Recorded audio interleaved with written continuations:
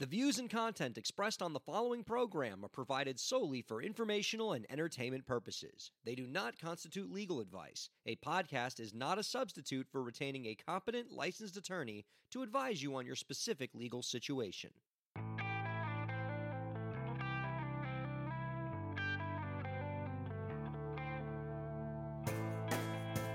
How's it going, everybody? Welcome to the show. You are listening to the Break the Business podcast. I'm Ryan Carella, and it is a pleasure to have you here this week. Our guests this week on the program are the two halves of electro-pop duo Flair. Flair recently sold out a string of shows. They're already excited across the UK and Europe before even releasing a single track by using the power of word-of-mouth marketing. Our guests have spoken frequently on the subjects of sparking organic user-generated content from fans and attracting social ringleaders, and you can find out more about their work by visiting www.leflair.bandcamp.com. We are happy to welcome Kai and Lyron from Flair onto the Break the Business podcast. Hi, guys.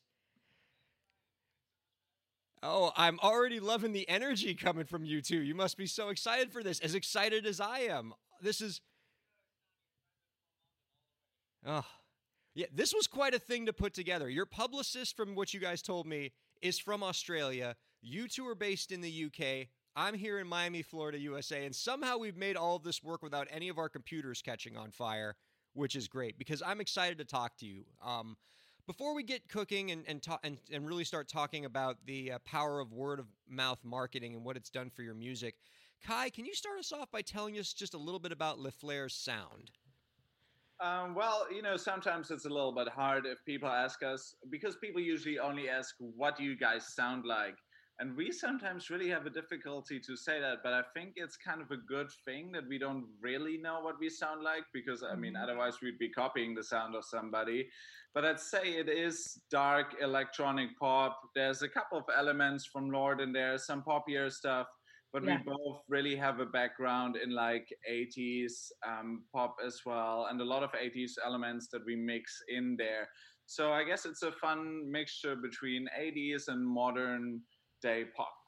So, Lyron, let me get your perspective on the sound here.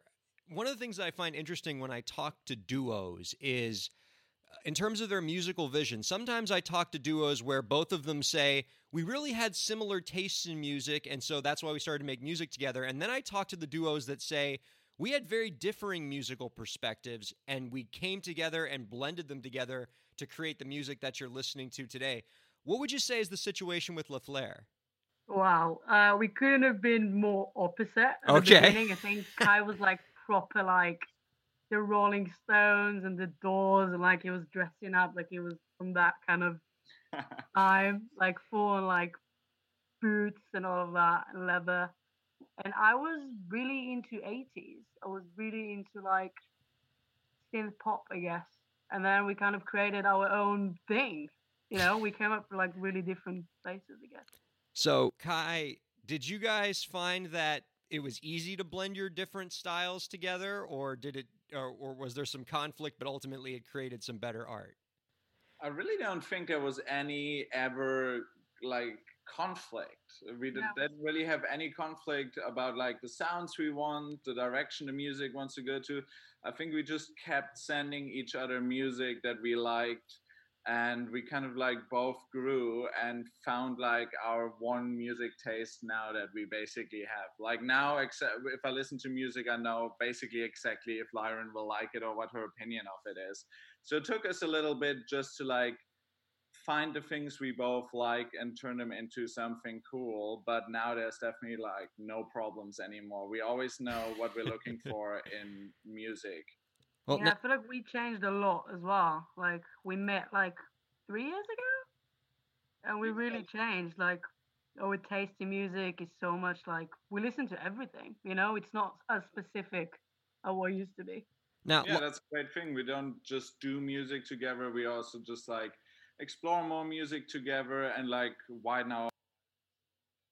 Now, Lyron, when Kai says that you send each other files, when you two collaborate, are you collaborating remotely from separate places, or do you spend time together physically as well when you create? I don't think we have one way to do it. Like it depends on the song. Like he normally send me like little snaps They would send me like a minute of like something. It would send me like so many of them, and then I would choose like the thing that I like, and then I would just sing on it. I would send it back, and that's normally how we start. And then if we kind of like get something, we would meet and we would kind of like work on it together.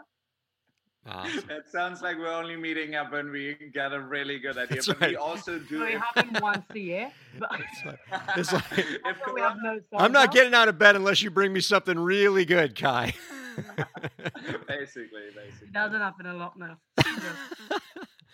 All right, that's really cool. It's really interesting to hear the story of how you guys collaborate, and I want to turn the discussion now to this idea of word of mouth marketing. So, Kai, you two have spoken recently a lot about how you were able to sell out a string of events in Europe without utilizing any sort of algorithmic discovery tools or other kind of tech-based marketing strategies, and instead relied primarily on word of mouth marketing to sell out these shows even before you had released a single song. What does it mean to utilize word of mouth marketing in that way? How did you possibly do this? Well, the thing was like when we started doing music, we wanted to avoid to just like release songs that like don't go anywhere. So we thought about, okay, let's release one song. But before we release the song, we need a couple of people that are interested in what we're doing. So let's do some live shows. Then we were like, how do we get people to the live shows? Well, advertisement in the UK and in America, it's pretty expensive. Like it's much more expensive to advertise than to people in like South America or something. So we really thought it's not worth it because the money that we will earn with the shows will not be recoupable. So we thought, why not do a bit more of a traditional approach, use word of mouth marketing, but use social media for it. So we didn't use a lot of word of mouth marketing in the streets, but we created content targeted for social media that would inspire people and our friends to bring other people to the shows, to create some sort of buzz. And actually not having released a lot of songs helped us with that because people were like, why is this band putting out so much stuff about their live show? They don't even have a single song released. What is coming? And then we started building like a light show, and we started telling our friends that we like bringing so much equipment to all these shows, and they were all like, what are you guys doing? You don't even have a song release or anything. So that kind of helped us to like, you know, build up some hype, mobilize our friends and the friends of their friends. And yeah, so that was kind of like our approach with that, because we found London shows to be really, not all of them, but a lot of them to be very boring or straightforward, you know, just like some people plugging in some guitars on the stage and just starting to play. So we wanted to go like a step beyond that and see if that helps us to do a couple of shows, even if we don't have an album out yet. It almost sounded like not having a song out was almost part of the marketing strategy. It added to your mystique. People were like, who is this Flair that hasn't put out music yet, but yet I'm seeing them all over social media? I got to find out more about this group. Yeah, that definitely helped because so many other artists just like, you know, they release a song every couple of weeks because that's good for the algorithms. That's good to grow via Spotify and stuff like this. But we just didn't want to like put out that much material just straight from the beginning on. So we thought about, let's build the fan base first, let's build the live shows first, and then give people more songs when they actually are waiting for them, you know? Well, I got to dig into more about what this actual social media strategy looked like. How did you like get interest in social media without music? I mean, I can't imagine that you guys were just tweeting out a tweet every day or two that just said, "Hey, we're a band." Like, how do you start with no content and build a social media strategy that actually gets followers and engagement? We do a lot of photo shoots, like really fun photo shoots. We like dressing up. We've got kind of our own style. We keep changing our style. So that was a big thing. I think people really like the way people were like, who are these guys? Like they liked our vision, you know? And the visuals, and also like how we collaborated with these artists on the photo shoots themselves. So was it about connecting with others and networking? Like, were you reaching out to particular influencers that maybe had a lot of following? Was it about reaching out to other artists that could connect you with their communities of artists? I mean, I can't imagine if you're just tweeting out photos. I mean, you're tweeting and you have no followers, then your photos hitting no followers. Like, how are you getting these photos and these posts in front of people? Well, I feel like one way we did was obviously like we have our own social media channels and we have the one for our band and for our music. So we obviously try to link it in a way that like the one about music is not just about music, but also about us, to really engage the people that already follow us and give them some more insight into the process. But vice versa, on our private channels, really show people that follow us and our friends how hard we're really working on this project and since how long we've been working on it. So everybody, that kind of like built up some sense of like urgency, that people wanted to really know what are we even working on, because we didn't tell people what we're working on. We didn't show our friends the music. We didn't post any clips of it. We really tried to keep a sense of like keeping it private and personal, and then still collaborating with other artists and creatives to fill up that band page. And that in combination really helped us, but also obviously social media activity. Like Lyron and I both have schedules, how we like, comment, engage on social media. I feel like that's just the important stuff you have to do nowadays with the algorithms. You kind of like have to feed them, post at certain times, and engage at good rates with people. And also obviously like reposting, resharing a lot, because our live show is so visual. People tend to take a lot of videos and photos of it, and then by reposting those things and retagging them, that really helped. So the live show really was kind of like the center of all of our social media things, because we showed people that we worked on it, create hype through that, and then when the live show was actually happening, people were engaged to take photos and videos. By the way, we designed the light show. So yeah, that really helped us, and it was kind of like the center of our social media. I'm hearing a lot of great advice on your end for how to execute an effective social media strategy. I heard connecting with others. I heard being purposeful and making sure that you constantly feed the algorithm with plenty of posts, that you scheduled time for that. I heard making the process something that is part of your social media strategy, letting people in on your creative process and how you're putting this project together. So much great advice there. I want to talk to you now, Lyron, about the last piece of what Kai talked about there, which is the live show. And you throughout this interview, both of you have been talking about this really aesthetically impressive live show that gets people tweeting about it, that gets people going, "Oh, you have to check this amazing show out." Can you talk about what this live show looks like, that it's so darn engaging? So basically, we created a different kind of we created different visuals for each song. So we kind of like we had like one song had like a strobe, and like it kind of like we matched it to the songs, and we had like little like music like bits and interludes in between songs. It was kind of like almost like a theater. It was a whole show. Like the show was like it was one concept. So you guys really went out of your way to make sure that this live show wasn't just two people standing on a stage going, "How's everybody doing tonight? Play 10 songs, take a break, play 5 more songs, and then leave." You really put some production around it. The opposite. No, people like like we did a live show on the first gig, and then people heard about the live show and kept coming. Like we kept seeing new people after the first show. It just came for the live show. That's really awesome. All right, so let's talk more about this this notion of word of mouth marketing and the strategy that you put together between your live shows, your social media posting strategy, connecting with others, making the process part of your social media strategy. I'm sure in the process of doing all this, you've probably built a pretty good bank of information in terms of advising others on their word of mouth marketing strategy. So when you see other musicians trying to go about word of mouth marketing and not having the success you guys have had, where do you see musicians making a lot of mistakes? Where do they tend to go wrong with their strategy? Yeah, I think they do. A lot of them just do the bare minimum, and I don't think it's enough nowadays. Maybe like 10 years ago, it was enough to just show up with your outfit and like day-to-day outfit, play on the instrument and go home, and that was enough. But nowadays, there's so many artists out there.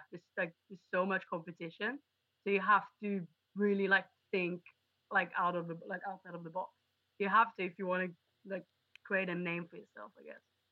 Yeah, and I think with what's happening now in live streaming, where many artists are now moving into live streaming during the pandemic, and that particular sector of performances is becoming so saturated, it's all the more important to do something distinctive with your live stream. You know, if you're just getting up there, playing your songs and leaving, then how do you distinguish yourself from all the other folks that are live streaming right now on Twitch or YouTube or one of these platforms? So what you guys are saying is whether it's a live show or a live stream, you got to have something extra that makes you distinctive, right? Mm-hmm. Yeah, I definitely think that's very, very important, because now with the live streaming, you really see which bands have and like an entertainment value in their live shows. Because on your phone, you don't, you like watch a live stream. It's not like you're drunk or in a loud place with loads of people. You really are in your home and you watch this. And if it's not super entertaining, you get bored of it really quickly. So, but that's in general just a concept that we have for live show design a lot as well. We have some like stupid little thing I force Lyron to do sometimes, which is our stadium test, where I put on, if we like write on a new song, I'll put on the song, I put on our light system, which is like powered by a projector that's projecting around and on us. And we do basically like a stadium test, and we see, does it work? Is it cool? Is this like also entertaining? Is this not just like a cool sounding song, but can it be like visually entertaining? Can we program something cool with the projections, the way that Lyron moves? Can we like emphasize these things? Does it flow in the set? And I feel like, yeah, this like whole new movement just makes it even more important to artists, hopefully, how important it is to actually put on a live show, because in the end, making music is becoming easier and easier with more electronical advancements and like developments. So it's all about the live show again, I guess. Yeah, we used to have dance routines, but we kind of dropped them for now. Let's hope we can our own dance routine. Let's hope we can bring those back. That's got to be pretty exciting. Listeners, if you want to find out more about how Kai and Lyron from Flair are doing interesting things with word-of-mouth marketing, have created a distinct musical sound, and are offering their fans a distinct live experience to help them stay ahead, I encourage you to check out their platform, www.leflair.bandcamp.com, and that is spelled L-E space F-L-A-I-R. Kai... So you forgot the S. There's an S? Oh, sorry. You know what I did there? That's actually pretty funny. It is L-E-S-F-L-A-I-R. I spelled the pronunciation that I wrote here instead of spelling the actual thing. L-E-S-F-L-A-I-R.bandcamp.com. Nailed it. All right. Before we let you guys go, I want to get one more excellent piece of advice to add to all the other excellent pieces of advice you guys have shared with us this week. We'll start with you, Kai, on our final question. Do you have any last tips to share with the indie artist listeners out there to help them move their careers forward? Well, I do write a lot of like little notes in my phone. Sometimes also when I'm drunk on a night out, I'll write some crazy ideas down. And my advice is really just do all those crazy ideas that are somewhere hidden in your notes. If it is for us live performance or songs or anything, just do the craziest ideas and the most weird stuff, and don't really be afraid of it. Because the worst thing is that no one talks about it, but the chance is that people will talk about it because it's pretty crazy, and people shouldn't really be afraid of doing unconventional things or choosing unconventional routes, because I feel like that's what it's all about at the moment. Just do really crazy, creative, weird stuff, and don't care what other people say about it. Take big swings. We love that around here. Lyron, same question. Any last tips to share with our listeners? I would say just really be you. Like, I know it sounds like a cliche, but like just be you, because that's the selling point, I think. Just don't really try to copy like people's like style, and like do your style, be as much as like just be unique, be yourself. That's my advice. I love the insight from both of you. Be authentic, be distinctive, and that's how you can find success in this new music industry. Find out more about our guests' work by visiting leflair.bandcamp.com, and that is Leflair BTB.bandcamp.com. Kai, Lyron, it has been a pleasure speaking with you this week. Thank you so much for your insight. Don't be a stranger. We'd love to have you on again real soon and to hear more about the great work you guys are putting together. Amazing. Thank you so much for having us. It's been a pleasure. Thank you. And thank you all for listening to the Break the Business podcast.